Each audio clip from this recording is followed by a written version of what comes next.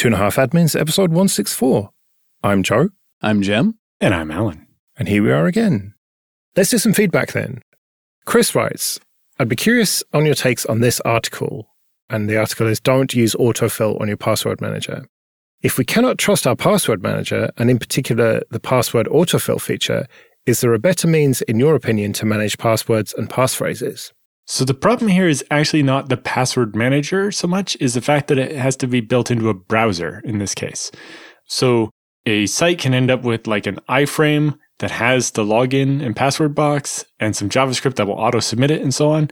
And basically, the password manager can be tricked into autofilling the username and password box because it sees the domain where the bad guy wants it to see and put in your username and password, and then it'll get auto-submitted.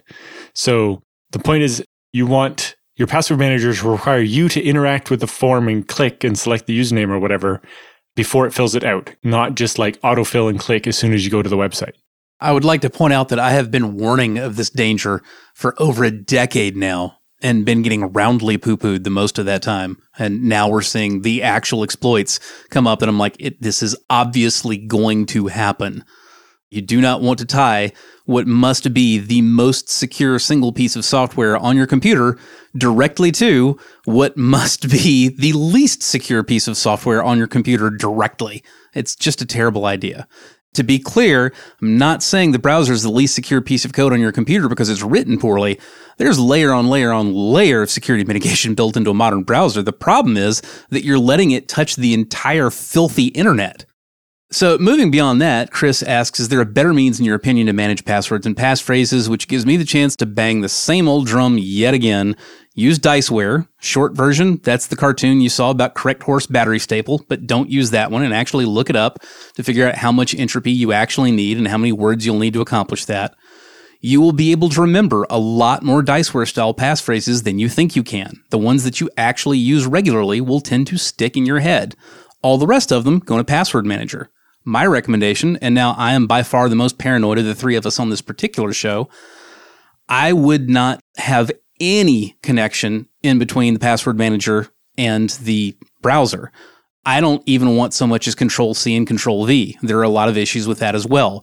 One is that if you're Control-C'ing and Control-V'ing, you're not building up that memory of the passphrases that you use the most often. So you wind up completely helpless if you're without your password manager. Another is that particularly if you're on mobile devices, there's a whole nother security nightmare involved in trying to make certain that the wrong program can't intercept the contents of your copy buffer. And if you're never using the copy buffer to begin with, you do not have those problems. Yeah, I don't go so far as that. Like I've still used the password manager plugin in my browser. I just have it configured so that it doesn't put in the password until I interact with the forum and tell it to do it. Also, happen to usually have more than one username for a large majority of the websites I'm logging into, so I have to pick which one to log in as anyway. So it's not really slowing me down. But yeah, never liked the idea of it just auto-typing in my username and password and hitting the login button for me as soon as the page came up. Because, no, I didn't mean to do that, or I haven't picked which username I want yet, or whatever.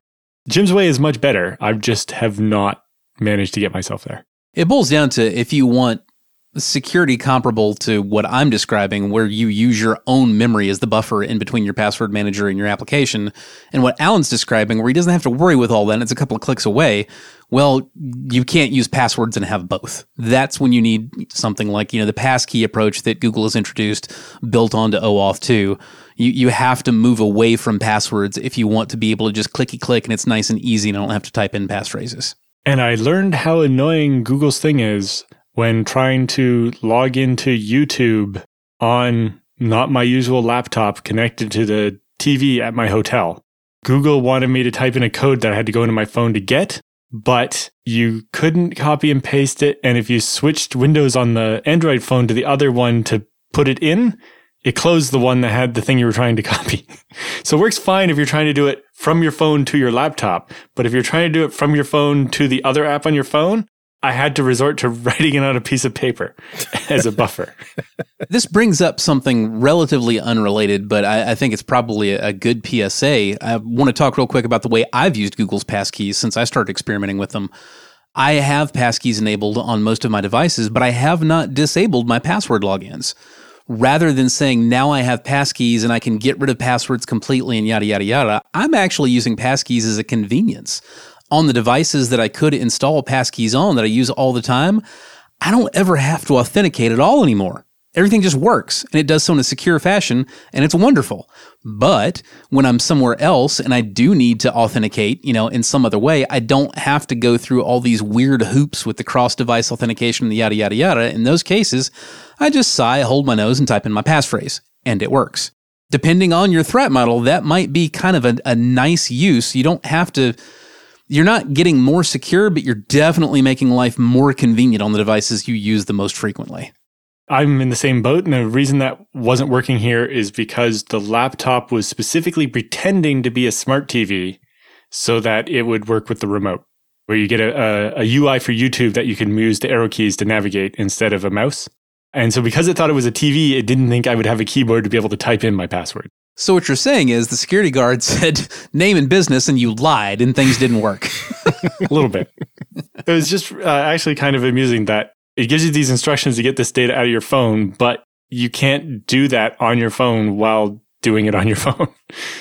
And it kind of went to the point, the questions I had about this when we talked about Passkey the other week was like, if my phone is the root of trust for this Passkey system, what if I need it on my phone? And it turns out it is a ball ache so far.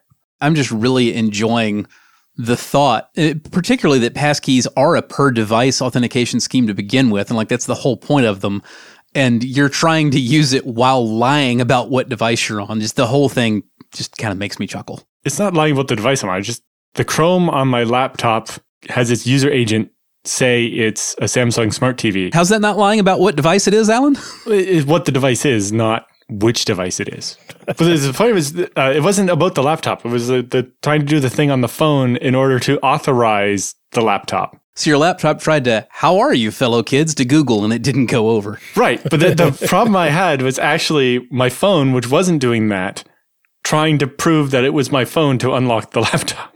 So even if the laptop had been normal Chrome, it would have still acted weird. Jim, you recently had something of an adventure with some rack mount gear. Did I ever? So I took on a new client a couple of months ago, and originally it looked like they were going to be one of my standard monthly retainer clients. They get a few hours a month of service included in their bill, and mostly they'll just tick along fine and not need a whole lot of input. And eventually they still are going to become that customer. But what I didn't quite realize at the time was just how deep of a hole their former in-house salaried IT person had left them in. So this is now a network with about 1,200 active users on it at any given time during the day that we have no way to log into the router, no way to log into the Wi-Fi controller, no way to log into the Active Directory domain controllers. We've got no visibility into anything, and it was in bad shape. The worst of the issues were usually right after lunch when, everybody gets back to their desk to work, and you would suddenly have just a wing of the building or a room full of people who are all complaining that they can't get on the internet. And it's pretty difficult to troubleshoot that kind of thing when you have literally nothing but user level visibility into the network. At first, we thought that it was a DNS issue because I also had to deal with the fact that I didn't really have a place to work because the former IT person had pretty much stuffed the office where the Active Directory stuff was, not quite floor to ceiling with e-waste, but pretty close. I pulled a couple of tons out of there before I had some place to work. Once I did that, and I was no longer reliant on, just what my phone tells me when I try to get on the Wi-Fi in a room where people are having trouble, I was able to discover that, in fact, the DNS wasn't really the problem. They say it's always DNS. It's not always DNS. In this case, it was the router. And the router doesn't even provide the DNS. But the router does provide DHCP on this network, which I had to get 2 tons of crap out of this guy's office to have a place to set a laptop and work so I could actually run DHClient-V and even see where the DHCP request answers were coming from. Once I did that, I could see that they weren't coming from the much maligned antique AD domain controllers. They were coming from the router. The router is provided by the ISP. It's one of the ISPs that mostly services enterprises, full fiber, the whole nine. And that kind of surprised me because what I had also seen when I ran that DHClient-V is that the device that was providing DHCP was in way over its head. For those of you who aren't intimately familiar with the protocol or with being able to just run DHClient-V on an open source system, what you'll see is the flow of DHCP looks like this. Your device issues a DHCP request to the network broadcast. And if there is a DHCP server on the local network with you, then it replies to that DHCP request with a DHCP offer. The next step is, not DHCP request. DHCP discover is the first step. Then the answer is a DHCP offer of a free IP address. The next thing, your machine needs to DHCP request the same IP address it was just offered. And then finally, before your device can actually take it, the DHCP server has to acknowledge that with a DHCP ACK. Now, this should normally complete in milliseconds, or if you've got, crappy consumer gear, it frequently will take 2 or 3 seconds, which drives me absolutely batty. But in this case, we're talking about a big enterprise-grade router, and I watched it require 12 separate DHCP discovers before it did a DHCP offer. My client device instantly DHCP requested the IP address that had been offered, and then DHCP requested it again, and then gave up and went back to discover, go through another 10 or 12 discovers, then get another offer for the same IP address, do a request of that IP address for another 3 times, and then finally, this NetVanta router does a DHCP ACK, and the device can get on the network. So now I know 2 things. I know the DHCP is absolutely broken in this network, and I know that it's coming from the ISP router over there in the rack. So my next step is to go over to this rack. Now, I have a little bit of history with this rack as well, because the first day I came to this new client, before they were technically a client at all, it was just an interview, I asked them to walk me through their site and do a survey, and I come to the rack where all of the ISP gateway stuff is bolted in. There's a half cab on the wall, and I look at it, and I'm like, that looks really cattywampus, and I look closer, and it's held in with a single carriage bolt at the top. And that carriage bolt has backed out of the wall like 3 inches, and there's not even a freaking backboard. And I'm like, who put this up? The client says that they can get their maintenance team to just tighten that back up on the wall. And I'm like, okay. And the maintenance team did, in fact, do exactly that. And the cab is now bolted to the wall effectively on all corners like it's supposed to be and not backed out. However, there's another thing I really didn't like about that rack, and that is that there are about 10 1U devices in this cab, and almost all of them are bolted touching. There's no airspace whatsoever between them, even though there's room to have, you could probably put 4U between every device on that rack of empty airspace, and it would be fine. But instead, they're all just smushed together like one giant thing. So, coming in there knowing that this NetVanta is effectively deranged, it can't even effectively answer a simple DHCP request, I'm looking for problems in that thing. And I'm thinking I'm going to have to call Segra, the ISP, and make them replace it. But before I do that, I just kind of want to get eyes on it. And so I get eyes on it, and I see that it's bolted together so tightly with the ADVA beneath it. The ADVA is where the fiber comes in, and then copper comes out of the ADVA and into the NetVanta, which acts as the router that then feeds the switches, right? But these two are bolted together so tightly, you can't slide a playing card in between the two of them. So I run my finger around the chassis of this NetVanta around towards the back, and I'm like, that is a lot warmer than I would like it to be. It's not so hot that I'm instantly like, okay, this is a fire hazard or whatever, but I'm like, this is warmer than I like. Let's see what happens. Now, again, this cab is super densely packed. However, I have a whopping 1U of space above the NetVanta. So what I can do in the middle of the day with everybody working as well as they're able to with this thing half deranged is I just pull the bolt out of one side of the NetVanta and bolt it back in like an asshole, mismatched hole. So it's in there diagonally, right? But even though it makes it look like a drunk put it into the rack, now at least I've got a triangle underneath it on one side for airflow and a triangle above it on the other side for airflow. And by the time I can walk back across the building to my commandeered office and check things again, not only is it now getting through the entire DHCP conversation in about 5 milliseconds instead of maybe getting through it in 2 minutes, my speed tests. And again, keep in mind, I have no visibility really into this network. I don't know how much bandwidth the other 1,200 people on campus are using. All I can see is what's left over for a speed test, right? Prior to my drunken rebolting of the NetVanta, I was seeing about 60 megabit speed tests. After doing my little hack to get some airflow above and below it, just in the time it took me to walk back to my office, that's gone from 65 megabits to 400 megabits plus. And it has stayed there for several days since. So this has been a real blessing in some senses, because this was kind of a network from hell, with so little visibility and so many problems. I went in a lot of wrong directions before I could finally get enough basic things cleared away to be able to get my own equipment in there and be able to see something more technical, figure out where the DHCP is coming from, what might be wrong with it, and start addressing it. We've had a few more problems at that location since then, still caused by the former IT guy. Like, for example, as I was literally physically cleaning where the servers were in his former office, I didn't realize that the power cable wasn't really plugged all the way into the back of the switch that feeds the domain controllers that are providing DNS. It was just kind of sitting there. And if you so much as touched it, it would fall off and you now have no power to the switch. I didn't notice that I did that while I was dusting it, so I was the evil cleaning lady that took the network down. But the great thing was, although this happened right as I was telling my direct report, hey, good news, I've solved these terrible internet problems, and somebody calls in while I'm there telling her that and says, the internet's down in room blah, blah, blah, blah, blah. I'm like, what? And I went back over to my office to troubleshoot it, and I look over and I see there's no blinky lights on the switch. So I reach around back, discover what happened, and plug the power back in and walk back over and said, they still on the phone? And my direct report says yes. And I said, ask them about now. They're like, internet works fine.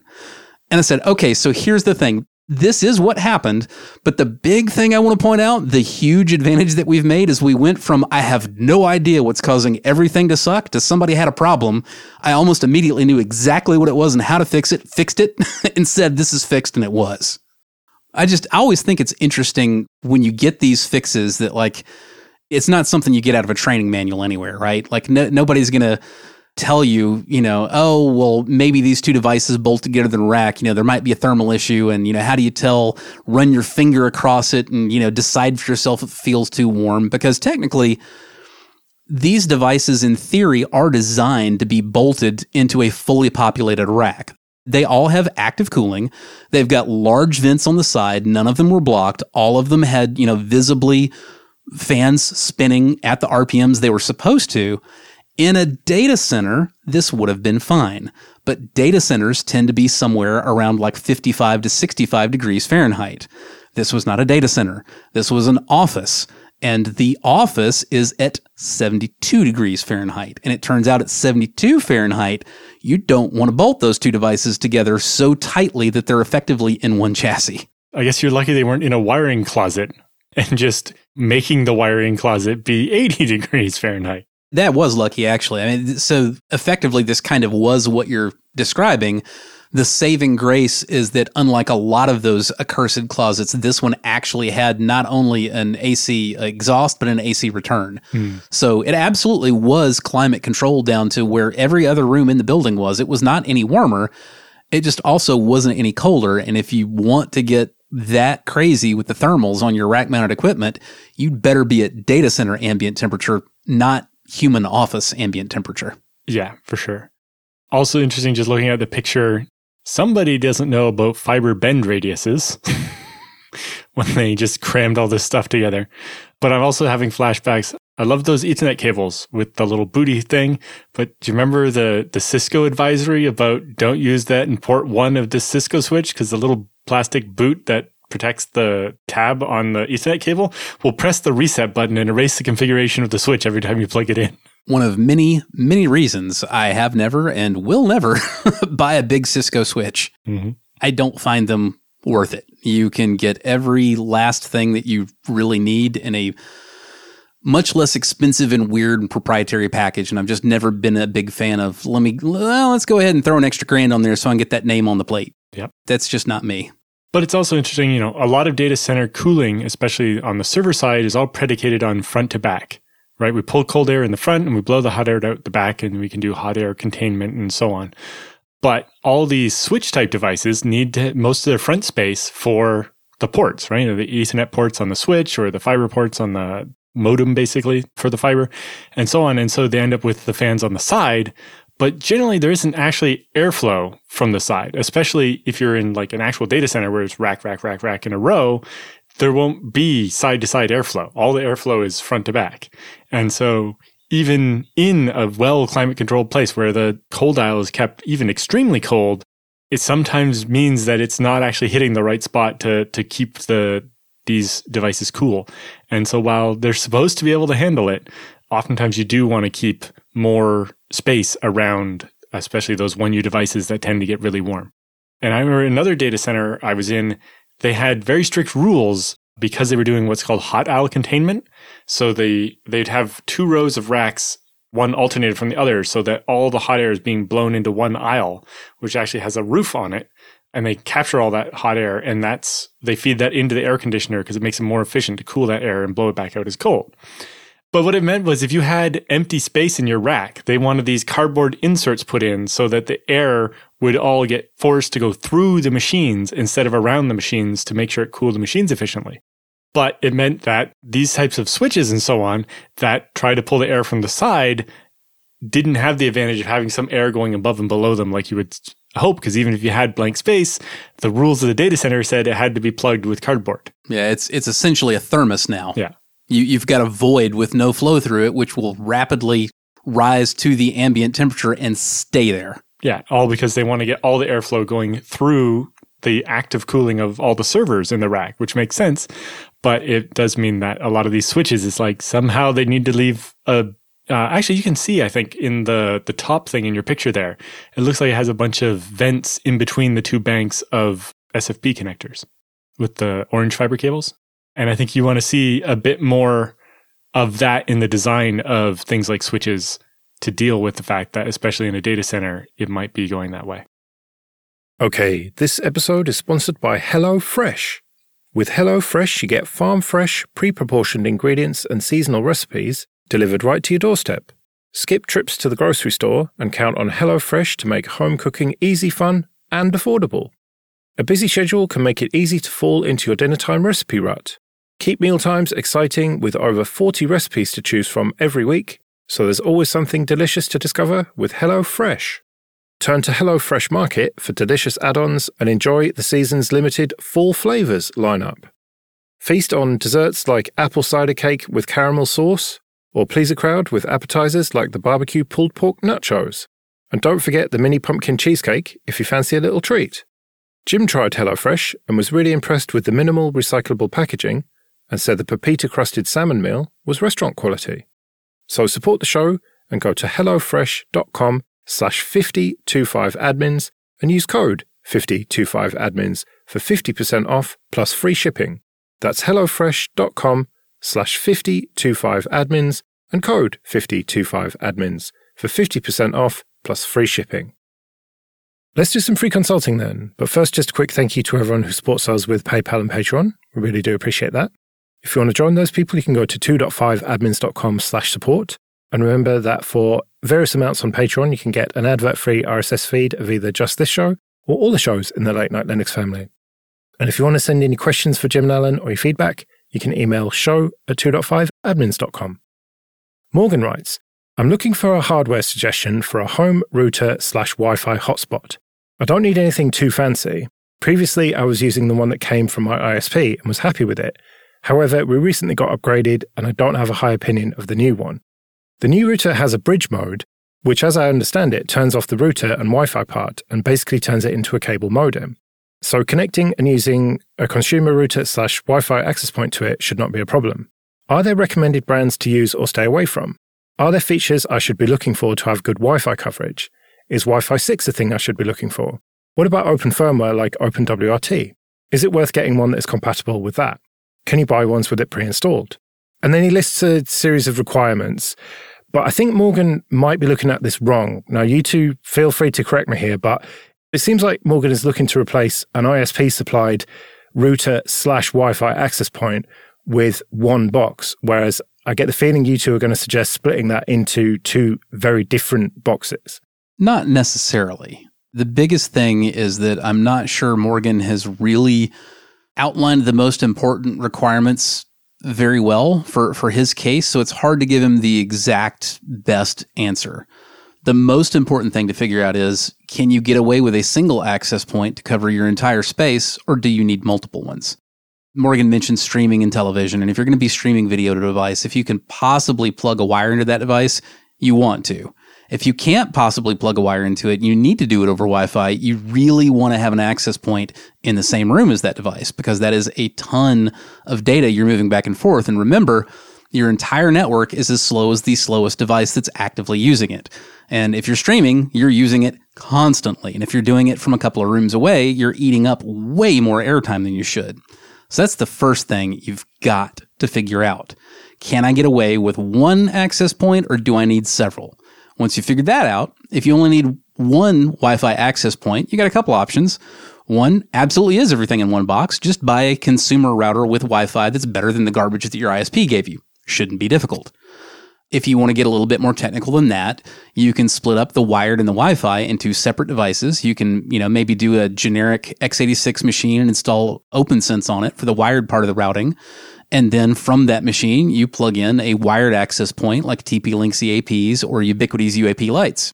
You can just do a single access point if that's enough and use one of these. They're very inexpensive. You still get very high quality, Wi-Fi delivered from them. But again, the question is one enough?